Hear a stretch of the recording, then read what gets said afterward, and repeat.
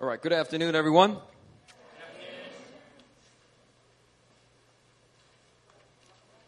You know, if you're sitting here on the TV side, you know, there's seats in the back here in the middle. Why don't you guys all move to the middle area? Go move now. Don't sit in the TV side if there's seats open here. You guys can move right now. Go. All right. Pastor Aaron and myself, we've been gone for the last 3 weeks. We missed 2 Sundays because we were away in America. My wife, she preached at the Living Hope Young Adults Retreat in the San Francisco area. And the theme of the retreat was Rise Up. She was the main speaker. I did not help her one bit. She preached 4 powerful, dynamic messages. And I just tag teamed with her with the altar call. You know, I had a wonderful time. I was very blessed, just interceding for her, getting her water and massaging her wherever she needed help. I was doing the work of an intercessor. Pastor Aaron, she preached some powerful messages. I really encourage you to go listen to those messages. It's at livinghopecc.us, which is the Living Hope's website, and you'll be able to find all 4 of her messages. She preached a powerful series of messages there. I also got to preach at Living Hope Sunday services. I preached 2 different messages there. If you must listen to one of the messages, be sure to listen to the second one. It was actually, Pastor Benjamin said it was my most powerful message I've preached at Living Hope to date. And it's because it is one of my life kind of messages that I carry about the favor of God. And so I just kind of preached about that theme. And it really ministered to a lot of people that day. After San Francisco, we flew out to Philly, spent some time with my mom, spent some time with my dad. And then we went down to Virginia. And praise the Lord, Aaron's brother put us up at the Hyatt House in the Mosaic District, which is a new area that was developed in Northern Virginia near, I think it's in Fairfax. We stayed at the hotel. It was a really nice hotel. We had some trouble checking in, but then the hotel made it worthwhile for us because they said to compensate us for our trouble, they upgraded our room from a regular room to a 1-bedroom suite, and it was really nice. It was like 10 times better. Like, it made Erin so happy. She kept waking up in the morning and dancing and singing. You know that's when my wife is happy. She's not a morning person. When she wakes up and starts dancing and singing, oh, hallelujah. You know she's happy. We had a wonderful time, and we got to officiate David and Gina's wedding there in Northern Virginia. And we also visited Aaron's brother's church, Christ Central Presbyterian, in Centerville, Virginia. And that was a real blessing, because I visited this church about 6-7 years ago. And it was a completely different feel. And so I was really praising God for just the change in leadership. And the church had come through a lot of different church splits and infighting and things like that. And the church is doing really well, actually. They have about 450, 500 people in this brand new facility that I guess the Korean Mother Church built for them. And they get to use. Anyway, it was a real blessing to visit. And then we went to New York City and got to visit Aaron's parents. And while we were there, we met with various friends. People who were friends with me on Facebook knew that I was obsessing over strollers during my entire time in America. In fact, every night I think I spent 2 to 3 hours researching strollers. If you have any questions on strollers, I can answer them. But yeah, we ended up actually getting a stroller as a gift. And so we brought it back with us to Korea. And it's actually quite a good one. So we're pretty happy with that. And we're thinking maybe that'll be our main stroller. Anyway, we're really blessed. Well, what's funny about that? Huh? Well, most people get like 2 or 3 strollers. That's why. Yeah, so y'all don't know. I don't know. Ask me. I'll tell you all about strollers.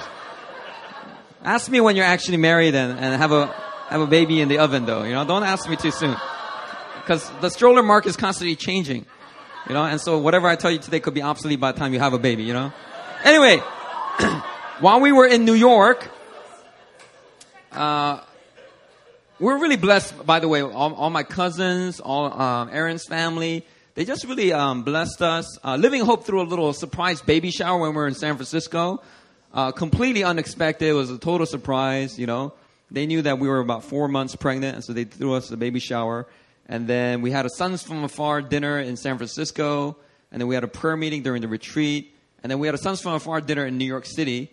These are mostly our church alumni that are living in New York. We had a dinner with them, and we had it at the Ratto's house in Crown Heights, Brooklyn. It's a beautiful, spacious apartment, and we had a wonderful time just sharing and praying together. And wherever we went, people kept giving us like baby clothes and baby stuff and stuff. And while we were in New York City, we actually got a divine appointment with a pastor. He's the senior pastor of Trinity Grace. This is a church I didn't even know of. They actually it was started by an Aussie. So he's from Melbourne and grew up in Adelaide. Am I saying that right? And he moved to New York City about 9 years ago. Around the time I left New York City. So that's why I had no idea what this church was. And we just met, and I thought the person who set up the appointment knew Pastor John Tyson very well. But then when I asked Pastor John how he knew the guy who set up the appointment, Pastor John Tyson was pretty much like, actually, don't tell him I said this, but I don't know who he is. And I was like, why did you say yes then to meeting a random, you know, pastor couple from Korea then? And he's like, you know, I just knew. I just knew that I had to meet you. And so we just we met and we spent time sharing our stories. And it was an incredible blessing. I'm really thankful for Pastor John Tyson. I felt like, you know, it's rare to find pastors who have a very similar spirit to what we're carrying here at New Philly. And I don't know how his ministry looks like, 'cause I haven't visited his ministry. But in terms of his leadership, we share a lot of things in common. And so it was a real rare treat to be able to meet another spiritual leader in the body of Christ that has that kind of DNA. Real blessing. Anyway, a few weeks ago on August 3rd, I preached a message called A New Thing, Part Deux. In French, I think it's deux. Anyway, am I right, hon? Am I close? All right. Part deux. In it. Oh, by the way, last night, as we mentioned during the praise reports, Sarah, Juan, and Sam Yu got married. They're actually here. They came in a little late. It's okay. Y'all got married last night. It's okay to be late. I don't know why y'all late, but you know, it's okay. It's all right. It's all right to be late. I bless you. But they got married last night. It was a wonderful, joyful occasion. Sam's parents are here. Sarah's parents are also here, along with Sarah's sister. Is Esther? Oh, Esther. Where did Esther go to church? She ain't going to church? Oh, she left already. Okay. God bless her. What a wonderful time. It was just, man, Sarah, you came out really beautiful. You were so beautiful yesterday.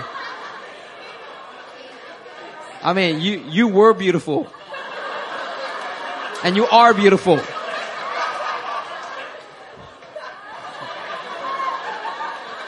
Let me stop digging. I'll stop digging. Hey, we had a wonderful time. We're a true blessing to be able to officiate your wedding. Cassandra, if you're listening, we want to congratulate you and Curtis. I know you're getting married right now, or you are married by now. Congratulations, and we are praying for you as you move to the Berkeley area and start a new life with Curtis. Curtis, good luck. All right.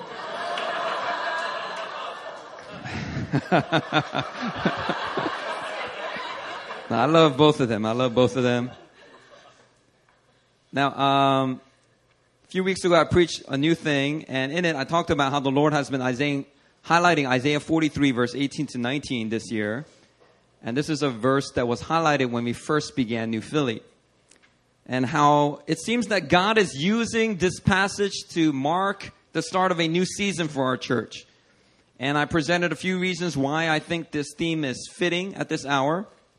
The major reason being that the senior pastor of our Korean mother church and the samonim here, they blessed us to be independent and to start a building fund. So those are two very major breakthroughs for our church that really does mark the new season that we're in. And in light of this, I talked about the 2020 fund. This is a fundraising campaign in which we want to raise enough funds to erect a new Philly building by the year 2020. And we envision this new Philly building to be an apostolic center from which we will continue to do church plants, engage in missions work, minister to the Lord through our house of prayer, serve as an equipping center for full-time ministers and also indigenous pastors from Asia, serve as offices for New Philly, Emmaus, K1, MPWM, other ministries, and to serve as a center for creative arts. I previously said that I will make a challenge today for the 2020 Building Fund, but I'm going to postpone that till next Sunday because I just got off the plane like 36 hours ago, and I haven't had much sleep.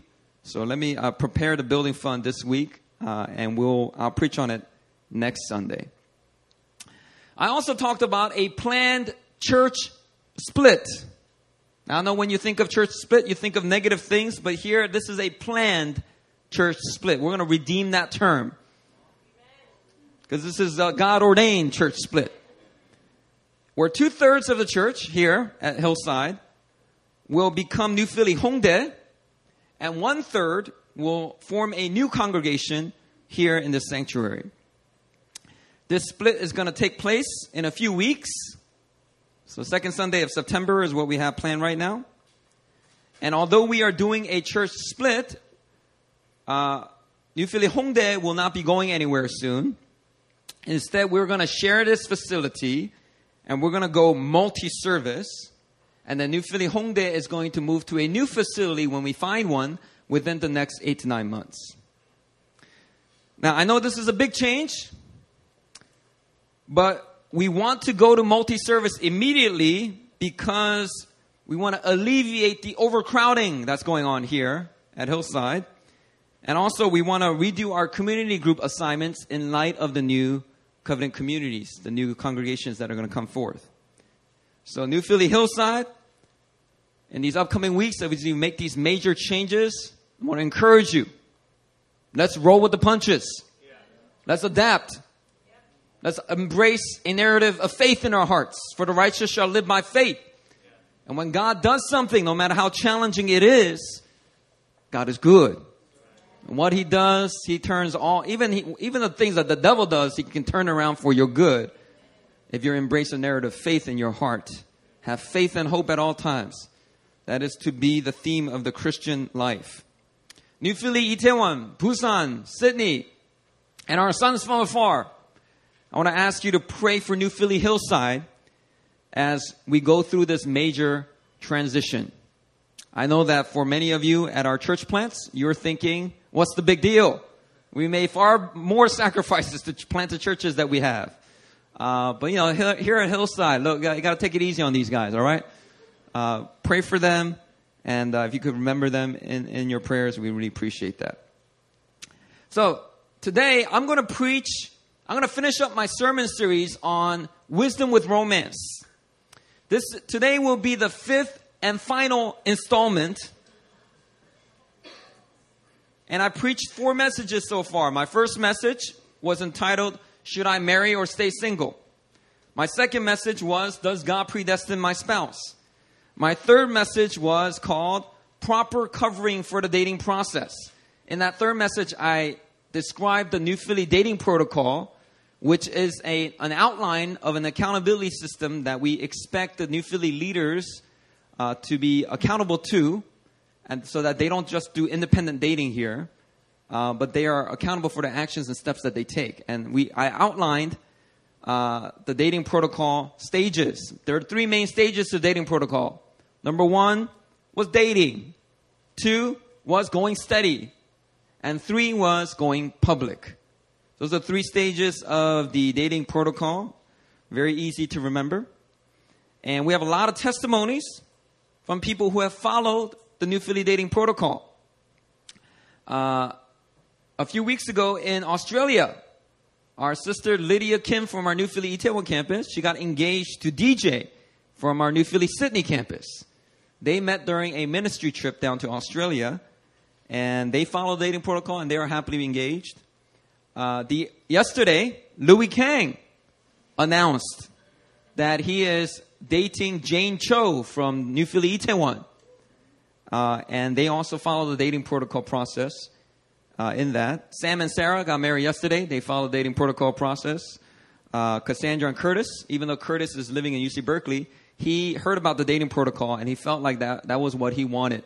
So he sought us out, and he sought out Aaron and my leadership to provide covering for his dating romance with Cassandra.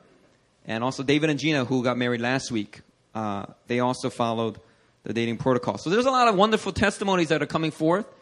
And there are some parents that have overheard about the dating protocol, and they become big fans of it. They're thinking, where was this when I was a young man? And we're very appreciative of parents that recognize the wisdom and accountability that is there. And we appreciate that support. Dr. Tony Beckham has encouraged me to write a book on the dating protocol. And so pray for me. Personally, I don't want my first book to be a dating book.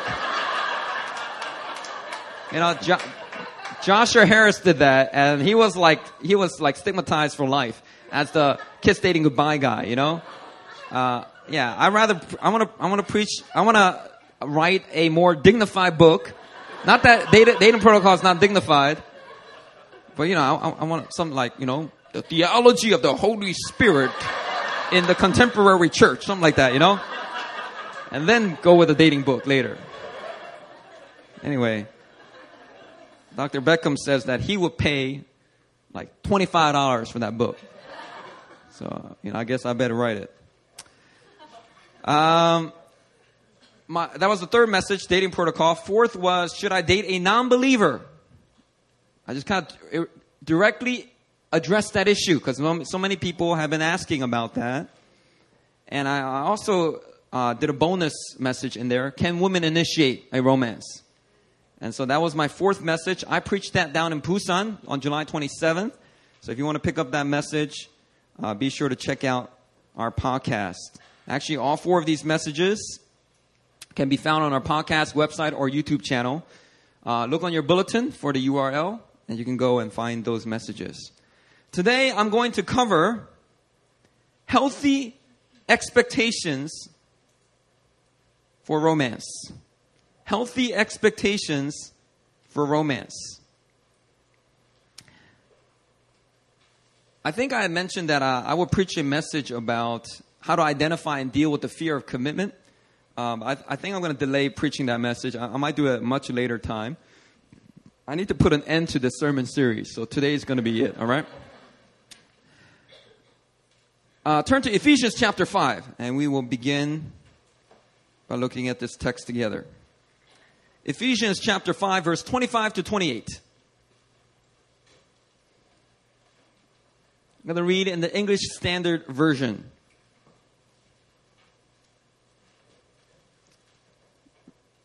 Ephesians 5, verse 25 through 28. And it reads like this. Husbands, love your wives, as Christ loved the church and gave himself up for her, that he might sanctify her, having cleansed her by the washing of water with the word, so that he might present the church to himself in splendor, without spot or wrinkle or any such thing, that she might be holy and without blemish. In the same way, husbands should love their wives as their own bodies. He who loves his wife loves himself. I'm going to end there. Verse 28 says, in the same way, husbands should love their wives. In the same way, husbands should love their wives. And what way is that? It's as Christ selflessly loved the church, husbands should love their wives. In that same way, as Christ loves the church, husbands, love your wives. And what was the purpose of Christ loving the church in this sacrificial way? Well, it says here in verse 26, the purpose was that he might sanctify her, sanctify the church. Now, in this passage, we find the purpose of marriage. The divine design of marriage is that through it, God's people may be sanctified. You know, it's very important to understand the purpose of marriage before you head into it. If you were an American football player and you thought the NFL, the purpose of the NFL was to make players happy, you would get disillusioned very quickly. Why? Because you would show up to intense practices, fierce competition, crushing hits delivered by the opposing team. And you would begin to think, I don't want any part of this. This is not making me happy at all. That's because the purpose of the NFL is not your happiness. If you're an American football player, the purpose of the NFL is to win the Super Bowl, not to make you happy. Well, there's a lot of Christians who get married and they get disillusioned quickly because they think the purpose of marriage is their own happiness.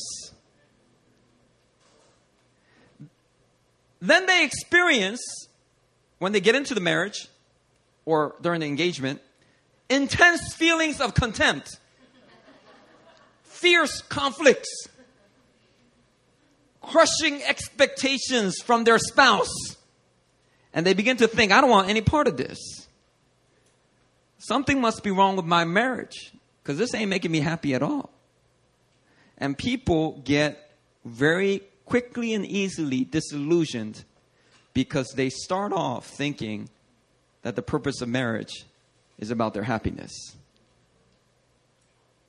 Where do we get this message from? Well, can I tell you one thing? It's not from here. The purpose of marriage, and it doesn't say, husbands, love your wives as Christ loved the church and gave himself up for, that he might make her happy. That says he might sanctify her. Marriage is a gift given to help us deal with our sexual needs, but the purpose of marriage is not sexual gratification. The purpose of marriage is not to get rid of your loneliness.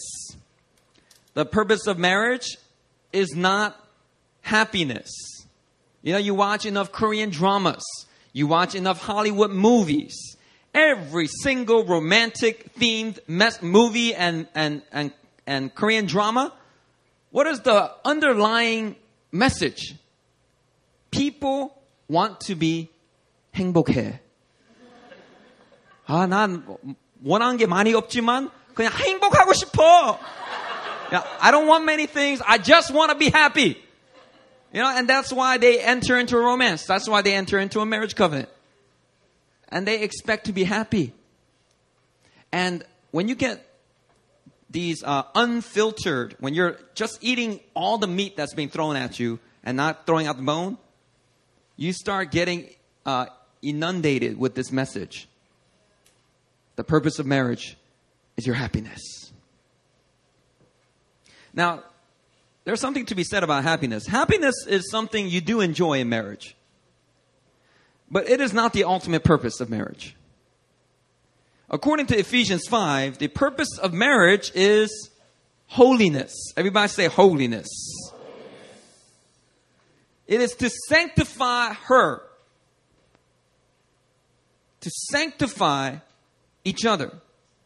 Marriage is designed by God to sanctify you.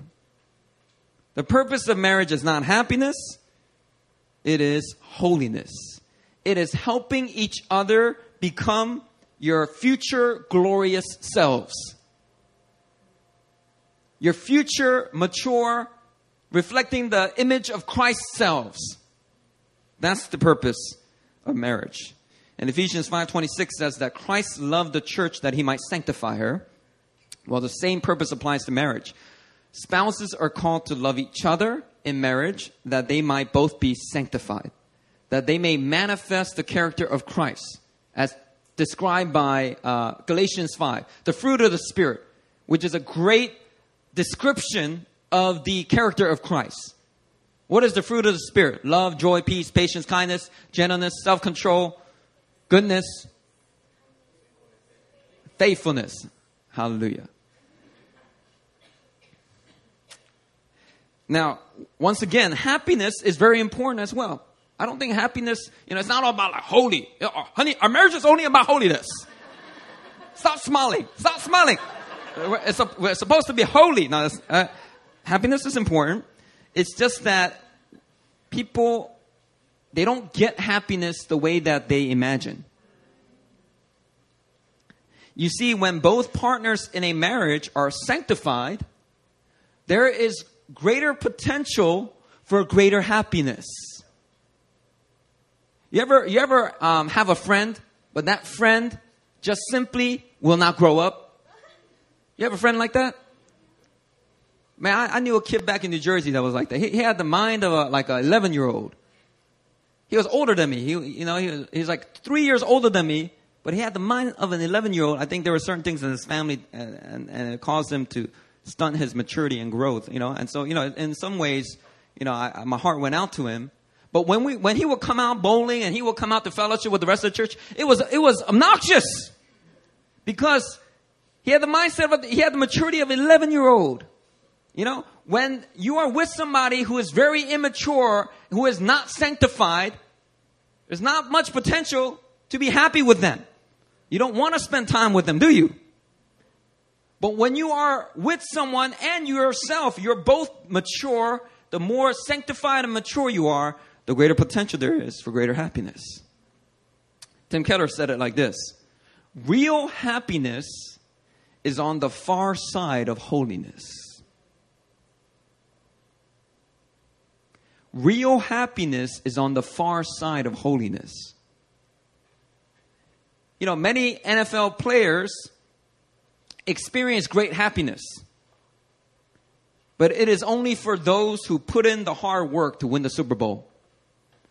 Because when they win that Super Bowl, oh man, they are happy. The whole team is happy. But it's hard work to get there, isn't it? Well, same with marriage. It takes a lot of hard work. But as the sanctification continues, there's a greater potential for happiness, that deeper joy. Amen? Now, when you keep in mind this biblical purpose for marriage, it is in radical opposition to most common motives for wanting to get married. Traditional societies, like the rural areas of Korea and America's Midwest and Texas, they tend to make an idol of marriage because they tend to make an idol out of the family. Their culture teaches that you are not a whole person until you are married. Your status in the society is often looked down upon until you reach that status of marriage. The motive for marriage is about social duty, stability, and status. And singleness is seen by single people as a kind of purgatory. Just can't wait to get this over with so I can hurry up and live my life. In contemporary societies, like New York City, like the city of Seoul, contemporary societies tend to make an idol out of independence. Because they make an idol out of individual choice and individual happiness. So the message you will hear from a major metropolis like this is, you should not marry until you've established yourself professionally. Because, once you're married, you can say bye to all that stuff. And it's going to be put on pause. So you better hurry up and get your PhD, hurry up, get your master's, hurry up and make sure you finish med school before you get married. And you should not marry until you find a perfect partner. Because you know what? It's all about your happiness. And the motive for marriage is focused on personal fulfillment. Now, the traditional culture makes people over-desirous of marriage The contemporary culture makes people over afraid of marriage. Some people who've been influenced by both cultures have an excessive desire and an excessive fear, both warring inside of their hearts. Now, there's nothing wrong with valuing family. There's nothing wrong with valuing personal fulfillment. These things are good. But when the gospel has not renewed your heart and mind, these things, these good things, can become absolutes and hinder our ability to make sound decisions. For contemporary society, the fear of marriage produces singles who are perfectionistic, with unreasonable demands and expectations that are impossible to fulfill. Men will look for near perfection when it comes to physical attraction in women. And women will look for partners who are financially wealthy and stable.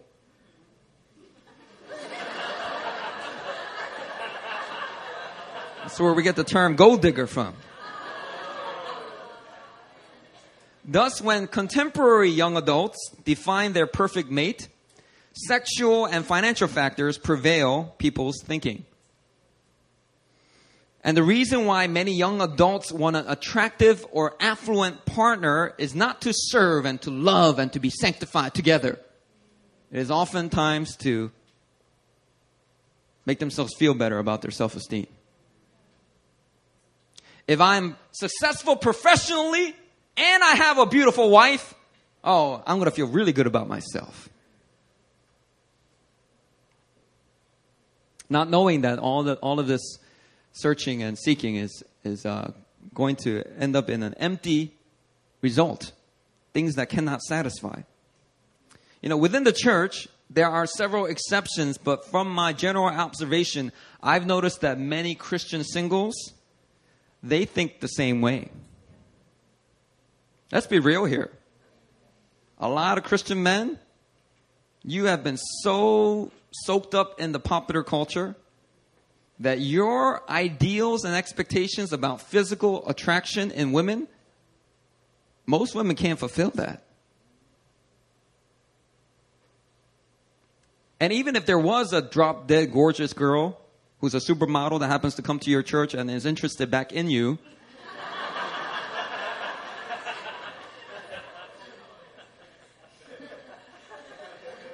look, it's just unreasonable, some of the expectations that a lot of Christian men have. Most people, most Christians, they immediately eliminate a potential mate based on sexual attraction or financial or social status. Tim Keller says that this is evidence that Christian singles are being shaped by the modern culture's idolatry of sexual beauty and money. Do you see the idol of beauty manifest here in the city of Seoul? If you have not seen it, if you want to go to a temple where you can see images of this idolatry, just go to Shinsa Station. Okay, I was shocked the first time I went into Shinsa Station. It's a subway station here in Gangnam district of Seoul. And it's kind of like the Beverly Hills, rich area. Anyway, every single ad in Shinsa Station is a plastic surgery ad. And all the before pictures, it's all these different people. And then the after pictures, it looks like the same person. But it is our modern culture's idolatry of beauty and sexual attraction. And a lot of Christians are bowing down to the same idol without even knowing it. Women, you guys are bowing down to the idol of money and not knowing it. A lot of times your parents will disqualify someone that you might be interested in because they think they can't provide enough stability. If they don't have $1 million and a master's degree from Harvard and a PhD that he's working on, no, it ain't.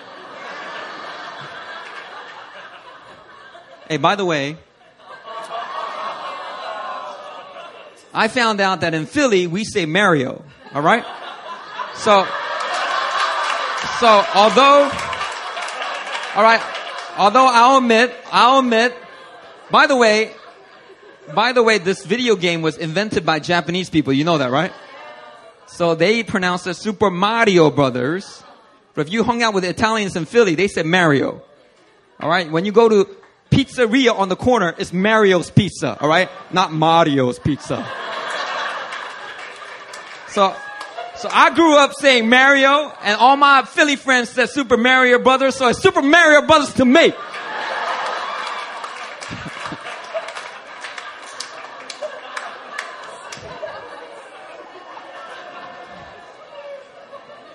But for your sake, I will say Mario, okay?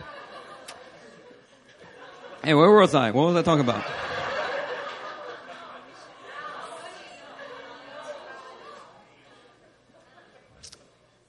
A lot of Christian singles, they are looking for someone who's already beautiful, who's already mature and ready, who's already got the financial bank accounts and stability, rather than looking for someone who is experiencing a momentum of glory. Someone that they can get excited about maturing with, growing with, living out life with. You know, in light of the purpose of marriage, which is sanctification, which I told you earlier, holiness. You know, this is my advice as the pastor of this church. This is my advice. This is what you should look for when falling in love.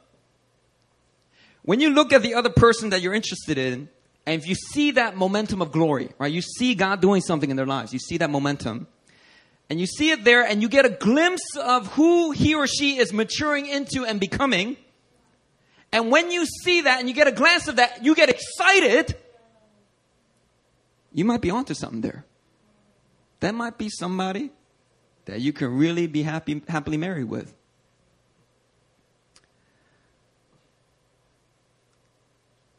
If you get excited about that person's future self, despite being aware of all their flaws and weaknesses and insecurities, and if you find joy in personally being part of that process toward glory, that person can be potentially an amazing life partner for you. Even if that person is not, 9 on the sexual attraction or physical attraction scale. If you're going to fall in love, I would encourage you, men and women, look for that. Look for that momentum of glory and get a glimpse of that person's future self.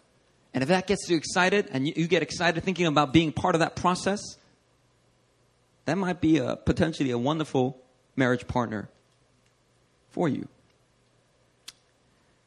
You know, what's going to keep a marriage going is your commitment to your spouse's holiness. Anything less and your marriage will begin to wither from the inside out. If your commitment is not to your spouse's holiness, and rather to your own happiness, believe me, when that happiness ends, right? It could be during the honeymoon, by the way, for a lot of people. And for a lot of, Hollywood celebrities, it is during the honeymoon, and then they will divorce, like, after the honeymoon. But when the happiness does fade, if your commitment to your spouse's holiness is not there, if your commitment toward marriage is anything less than that, you will not be able to find yourself enjoying that marriage that you're in. In my own personal story, when I fell in love with my wife, Erin, let me tell you something. Okay, 2006 is when I first met her. Right here in this sanctuary, on this corner right here. She was sitting, and she was surrounded by a bunch of guys. Look at her. She's pretty. So, a lot of guys wanted to, get to know her and get to know her name. And I was like, psh. This girl probably needs Jesus, So let me just go say hi, and just see where she's from. And so I went over and I said hi, and I said, my name's Christian. She said, my name's Aaron. I said, where are you from? From New York. And then we found out that I knew one of her best friends that she grew up with. And so as a joke, I just said, she's your best friend? No way. She's my best friend. Playful, right? I just wanted to make her feel welcome. Well, she takes all offense to that. And she's like, ew, no, she's my best friend. I was like, oh, girl, you got some insecurity. I was just...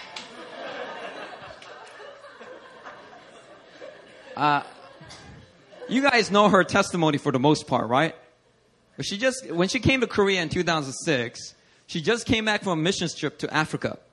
But right before she went on the mission trip to Africa, she was 4 years in college at Binghamton University, State University in New York. And while she was there, you guys know her story, right? She didn't go to many classes. You know, she was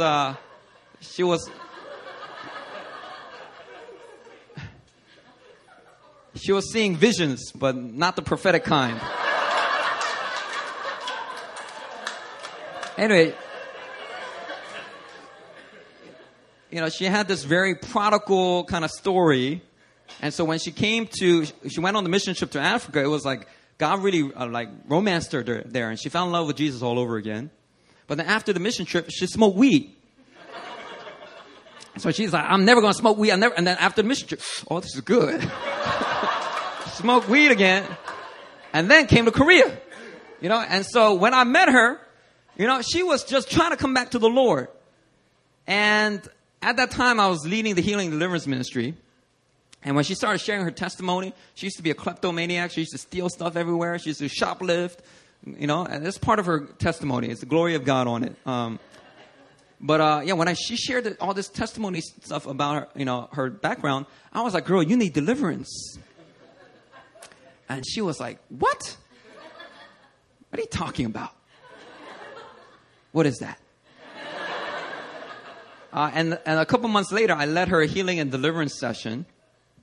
And what happened was, up until that time, I was waiting for a girl that I had interested in back in New York. You guys know about this story, right? I waited 2 years for this girl. Right? I just was trying to be faithful and wait and see how God works it out. And around December of 2006, the girl wrote me back and made it clear that she had moved on. And so I felt the release of God to move on myself. And when I moved on, there was another girl at church that I was interested in. And so I prayed for her. And I was very interested in her.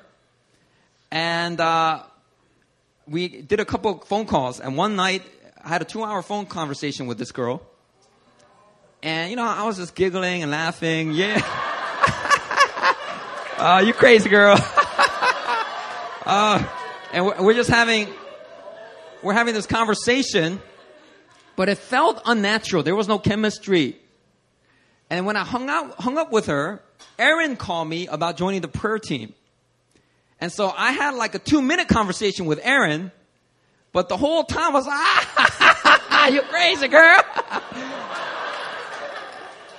And it was like this stark contrast. Anyway, when I noticed that, I just realized I don't really like this first girl, so I kind of dropped her. I dropped my interest in her. I didn't ask her. I weren't dating anything like that. Anyway, and then I caught a glimpse. One day I came into missions training. This is a true story. I walk into missions training and, everyone's praying together and they're laying hands and praying for each other. And I noticed this one girl and I'm like, who's that girl? From the back. I just saw her from the back. And I was like, man, who is that girl? Man, the glory of God's all over her. Man, she looks very attractive from the back.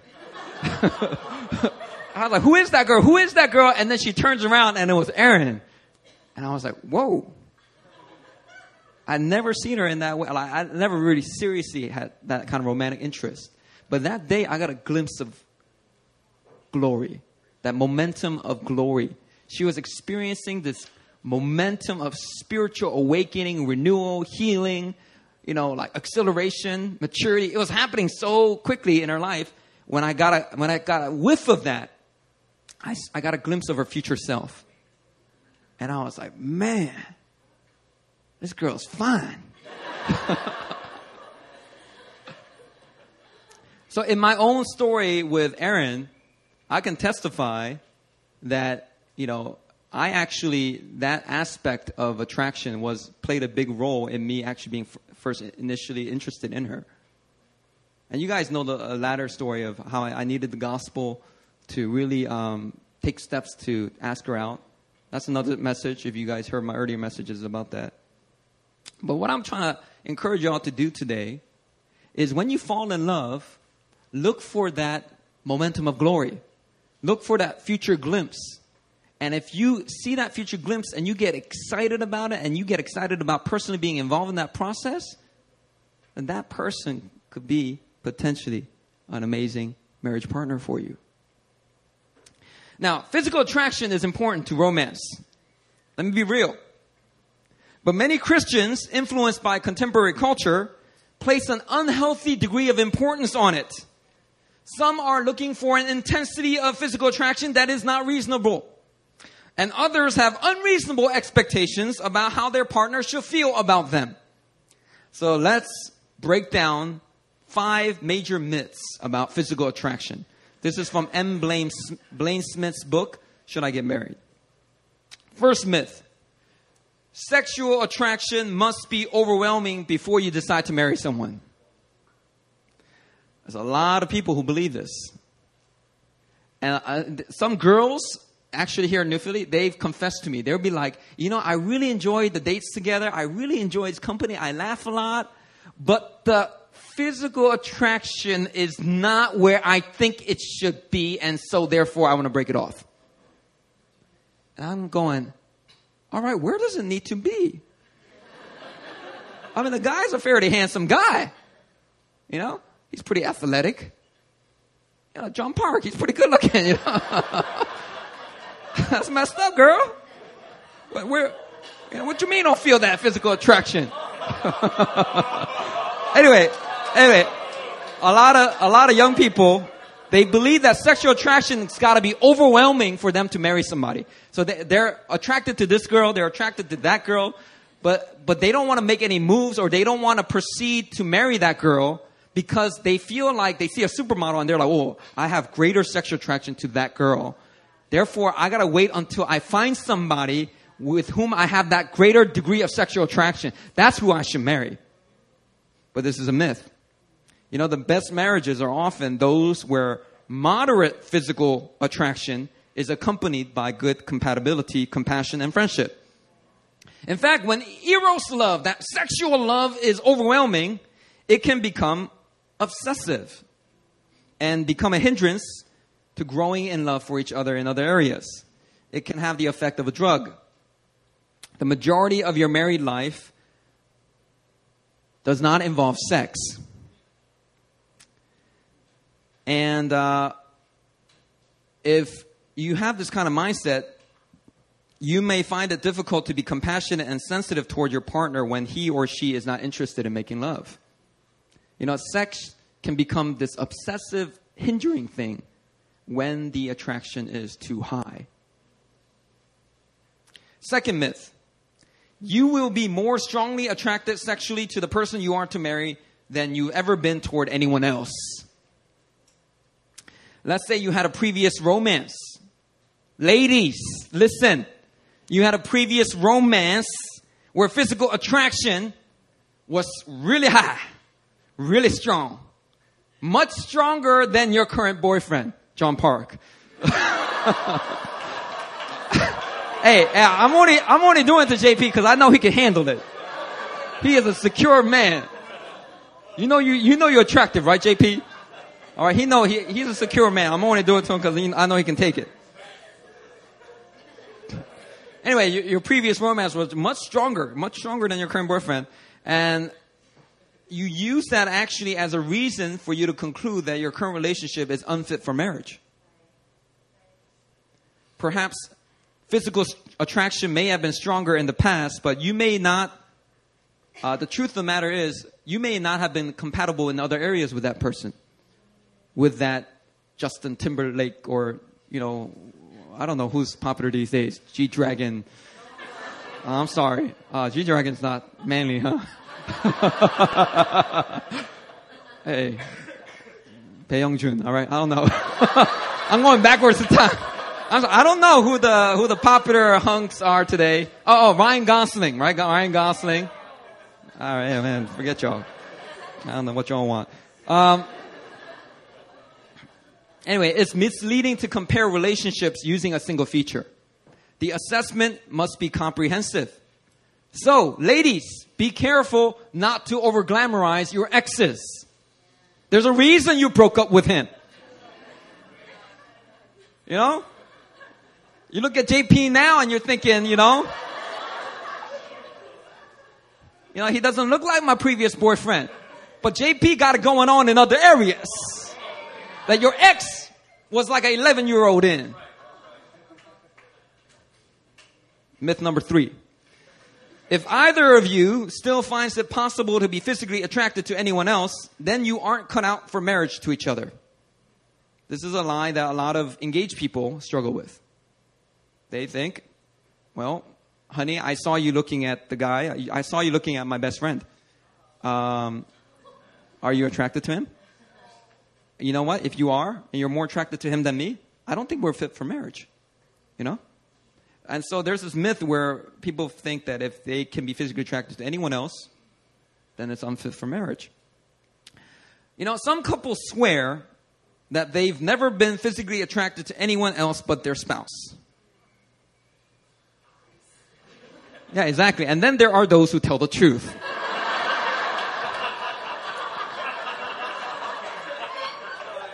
The Apostle Paul advises Christians in 1 Corinthians 7. He advises...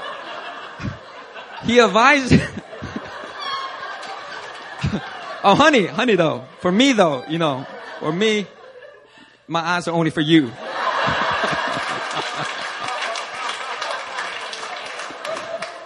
Anyway, the Apostle Paul advises Christians to marry in 1 Corinthians 7, quote, because there is so much immorality. He does not say, marry the one person you feel the strongest physical attraction toward. But rather, he says, since it is possible for you to be attracted to multiple people, invest your sexual desire in one person. And therefore honor God. Women, do not take it personally if your husband admits to being attracted to another woman. All right. If he has the honesty and courage to actually admit that, you should commend him for his honesty. But when it comes down to it, every one of the men in here, they can be potentially attracted to someone else more than even you. But don't take that personally if they admit to that. Men, don't admit to that. Very insensitive. Unnecessary. Now, if she confronts you because she's feeling insecure that day, or you dodge that question like a politician. All right? Dodge that tone.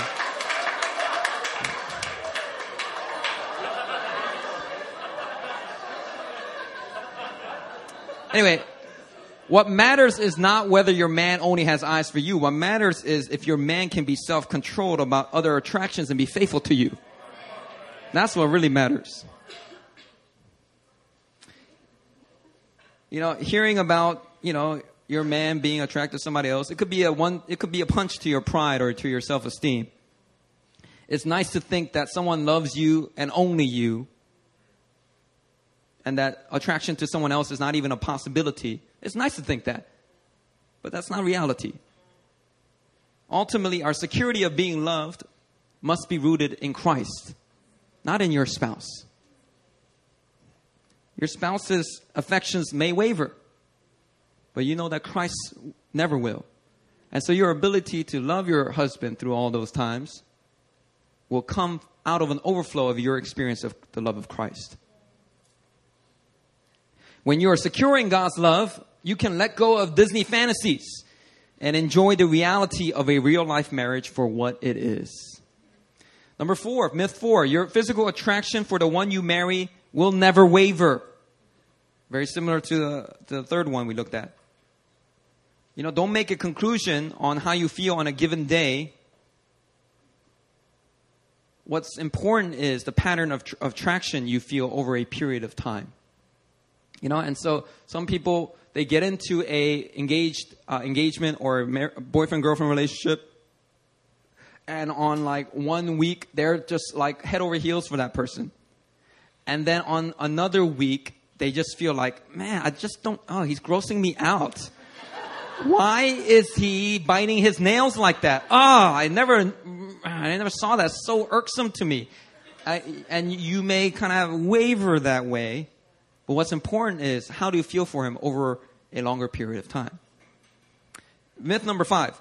You will know instantly or early on in a relationship whether physical attraction can be experienced. This is the most devastating myth of all of them, because it kills potential romances before they even have a chance to develop. You know, a lot of men do this. They meet the girl, and within 3 seconds, they've already assessed whether that girl will be a potential romantic interest for him or not. That's so shallow. You know, we got to assess attraction and compatibility comprehensively. We got to consider their character. Consider the momentum of glory that's happening in their life. Consider their temperament. You know, when I chose to marry Erin, I'm so glad I did. Because I knew that this woman would be unafraid to speak her mind. But the thing about her is, she doesn't just blurt it out.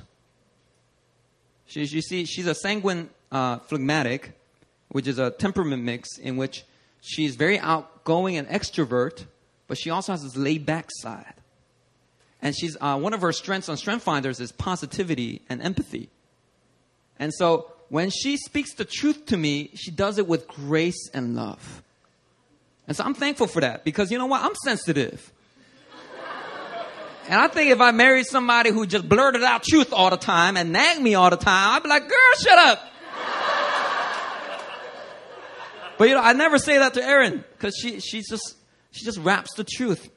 Like a sambap. She just raps it with some 깻잎 and some sam and some, you know, and she puts the samjang in there and makes it nice and sweet. And she, you know, she hands me that truth, you know, but I'm also thankful that she's courageous to speak up when she sees me going out of line, when she sees me doing something insensitive, when she sees me leading the church, you know, in a way that's very abrasive or offensive, you know. Praise the Lord, you know. And so for some of you men, you need somebody like that. Anyway, so the last myth is you can know instantly or early on in a relationship whether physical attraction can be experienced. Anyway, here's my practical advice to close the message. And it's a little unorthodox. It may offend you a little bit, but just stay with me. I have 3 pieces of advice for you here today. And they're very, very short. Number 1, in light of these myths for physical attraction, here's my advice to you in regards to physical attraction when you look for it in a potential mate. Advice number 1, rate yourself. I told you it's unorthodox and offensive. All right, just stay with me for a second. Rate yourself on a scale of 1 to 10. Where do you think you are in terms of like physical attraction, like physical beauty and physical handsomeness?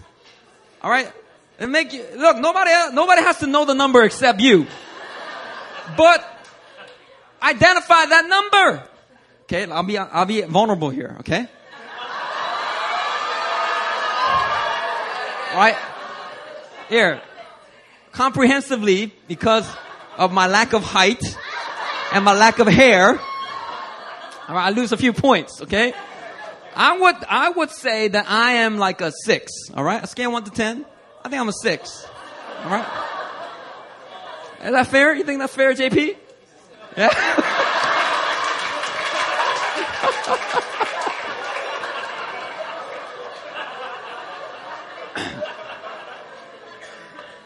And let me be real, right? I think my wife, all right, let me just be real, right? I think she's a 9. I'm not exaggerating. You don't like 9, honey? No, I think she's like a 9. Like I definitely think I married up in terms of physical attraction. Like she's very beautiful, very beautiful. I'm very blessed. But I think when it comes to physical attraction, you should rate yourself and be sober-minded about it. And then when you go to look for a potential mate, your standard of deviation should be about 3. All right. I'm just keeping it real. Let me just keep it real. Come on, get it all out. Standard deviation of 3. That's my theory. Now, if you're like a 3 or a 4 and there's a 9 that's willing to, then hallelujah, praise the Lord. But look, ain't nobody else gonna tell you the truth. I'm your pastor. Let me tell you the truth. You gotta rate yourself. You gotta know where you are. All right? And let your standard deviation be about a 2 or a 3. Because if you're like, not like that attractive, but you keep going for 9s and 10s, and you're like getting frustrated with God, and God is like, look, it ain't my fault.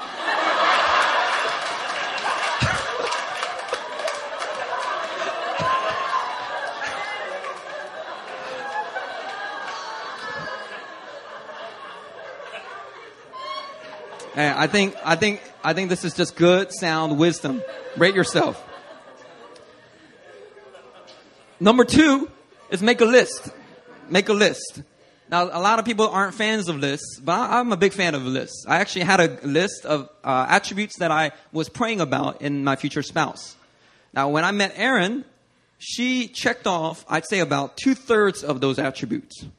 And 1/3, which couple of them, I thought they were non-negotiable. One of them was that my wife have the ability to speak Korean better than me. Because, just for in-law relationships. I thought that would be, and so on my list was actually, I wanted to marry a Korean American. And that wasn't me, eliminating interracial marriage, but that's just me being real about like what I preferred. Those are my preferences. Those are things I pray for. Okay. And when I met her, I could not understand what she was saying in Korean. And so I had to wrestle with God, like, Lord, is this something that I can let go? And through the gospel of Christ, I was able to let that go. Anyway, you got to make a list. Now, the wisdom behind the list is not that you look and you check off, like when you meet people, oh, see, this person checks everything off. It's for you to identify your desires and the things that appall you. Every person has a set of pet peeves as well as things that they prefer and like.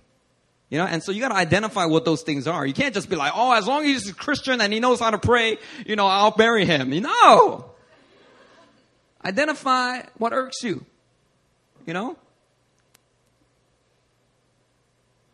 I'm trying to think of good, like hygienic preferences.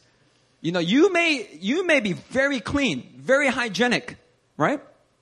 And if you marry a good-looking, you meet a good-looking guy and you're like, oh, this person is great. But as you date, you realize he's a slob. And it looks like it's going to take 50 years before this person is going to get anywhere near hygienic. That may irk you, right? That may irk you, and that may actually make it difficult for you to proceed in a romantic relationship and into a marriage. Now, if that's that important to you, you should identify that instead of continue to date the guy because he's just good looking, and you're like, oh, something's irking me about him, but I can't identify it. But he's good looking. Oh, he's good looking, so I'm going to keep dating him. And you keep dating him, and you get near engagement, or you get engaged, and then you finally realize, I can't stand the dude because he's dirty. Right? That's not fair to that guy. Identify early on and see if it's something that you're willing to negotiate or it's a non-negotiable for you. You should identify those things. And then you should identify and eliminate unrealistic and unreasonable expectations that you list on that list. Anything that's unreasonable, unrealistic, you should eliminate. This is what M. Blaine Smith says. Identify all the important expectations that you hold for marriage. If you find that either of you has a strong expectation that isn't shared by the other and is not negotiable, I would advise you not to marry unless this difference can be reconciled. So the wisdom of doing the list is identifying all of these differences up front rather than after you're married. And you do have them, by the way. No matter how laid back of a person you think you are, you have certain preferences and pet peeves that are inside of you. You just got to identify what they are.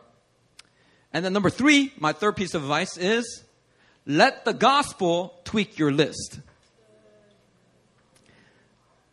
And so, one of the things that was on my list was the girl must have never touched cigarettes or drugs.